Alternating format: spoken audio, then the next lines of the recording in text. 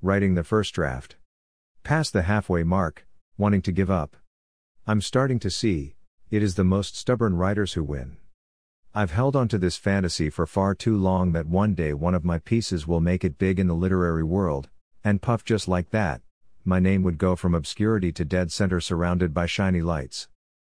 And I would be forever happy because I'd reached my goal.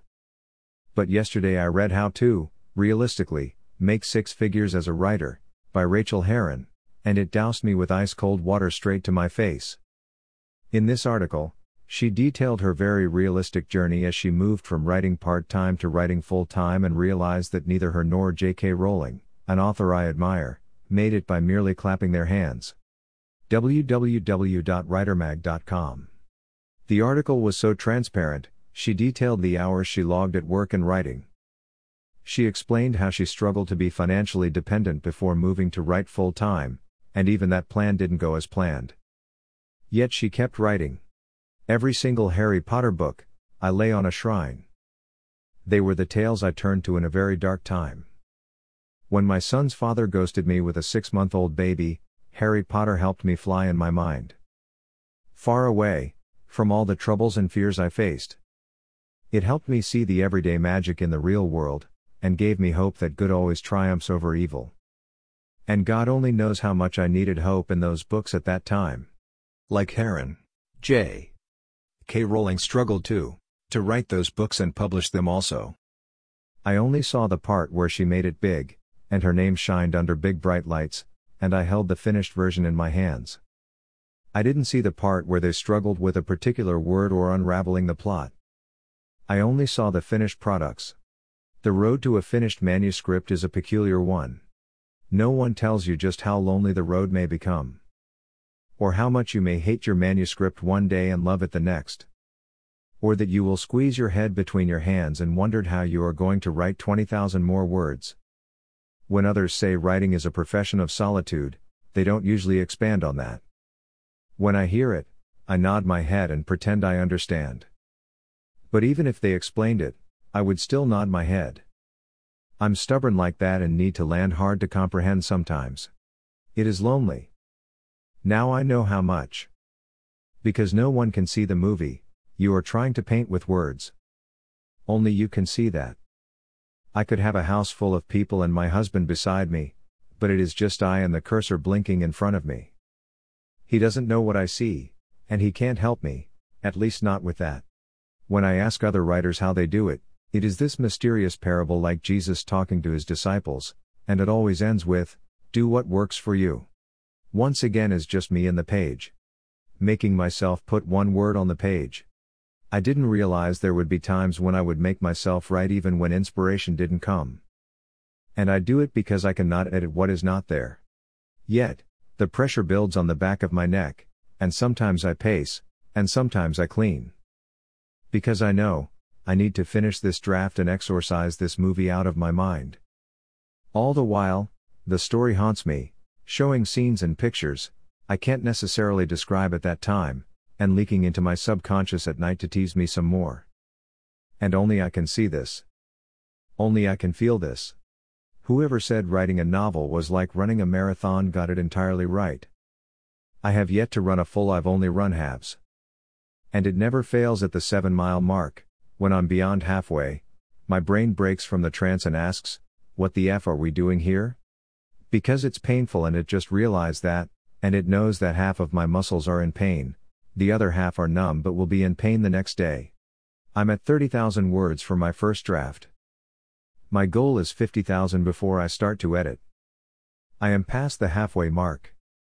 And although I've heard the metaphor of writing in a marathon, I never quite understood its meaning because I'm stubborn and need to burn my hands before I know not to touch the pot. The metaphor is there because, like a marathon, writing is long, tedious, painful, and lonely. But like a race filled with other runners, so is writing filled with other writers, locked inside their imaginary world, typing word after word. They are like runners logging miles, step by step. But drafting is hard, at least for me, for it is hard to finish. So I made a pact on social media that I will not stop, no matter how little I write and finish the draft. Thus far, each day, I've shown off my average word count of 700-ish words proudly. My miserable accomplishment that didn't turn out to be so miserable after all. However, 2 days ago, I wrote 100 words. That's it. 100 miserable words, and I posted the miserable accomplishment on social media because I promised to keep myself accountable, but I didn't want to, not at first. For who likes to fail publicly? But amid the anonymous likes, on the miserable accomplishment, a voice sounded off from someone I did not know. "You got this," it said. I stopped everything I was doing to reply. I looked at the tweet and thought, I've been running alone, but here is another racer cheering me on. I thanked the kind stranger profusely because inside my lonely world of characters, plot, pacing, and imagery, her voice pushed through my doubts and encouraged me. When I run races, I tell my hubby to stand past the halfway mark, and once I pass that mark to wait for me, at the corner before the finish line, the place where I can't see the banner because the hill is a bit high and covers it. These are my Achilles heels in the race, where my brain taunts me to stop and give up. But when I see him cheering me on, it lifts my spirits, and I find that my muscles don't ache as much. And when he's at the part where I'm so close but can't see the word finish, he claps even harder and reminds me just how close I am to finishing. And I push just a little harder and find strength I didn't know I had.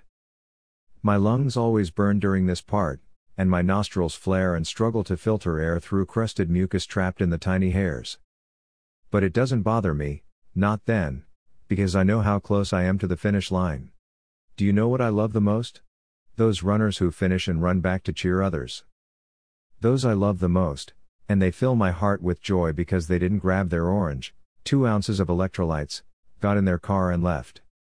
No, they turned back to help others finish their race.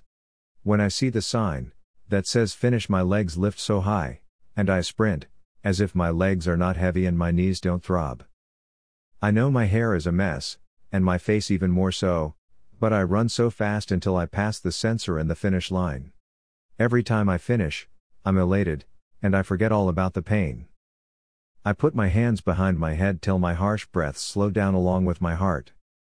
I feel the dried up snot and tears on my lips and cheeks and scrub them with the back of my hand, and I taste salt from the pounds of sweat I left behind. Then I smile. It's a painful smile, for my skin is sweaty and dry at the same time, but a grateful one too. And once I hug my husband, I go back and clap for the ones that ran behind me to encourage them to finish their race. Then I get in the car, and the next 2 days will consist of ice and Epsom salt. When I wrote 100 miserable words, I wanted to give up. But the author I did not know didn't let me and cheered me on to write some more. Yes, I've realized how writing is a lonely world, and how long the journey can be. But that day, I also found out that, like in a race, there are others around me to encourage and cheer. They are a community filled with writers, readers, family, friends, and yes, strangers with a kind soul that give, even if it's just 3 words, "You got this." I'll take those 3 words, write 300 more, and more until I finish this marathon. Then I'll run back to cheer on the others still running their race.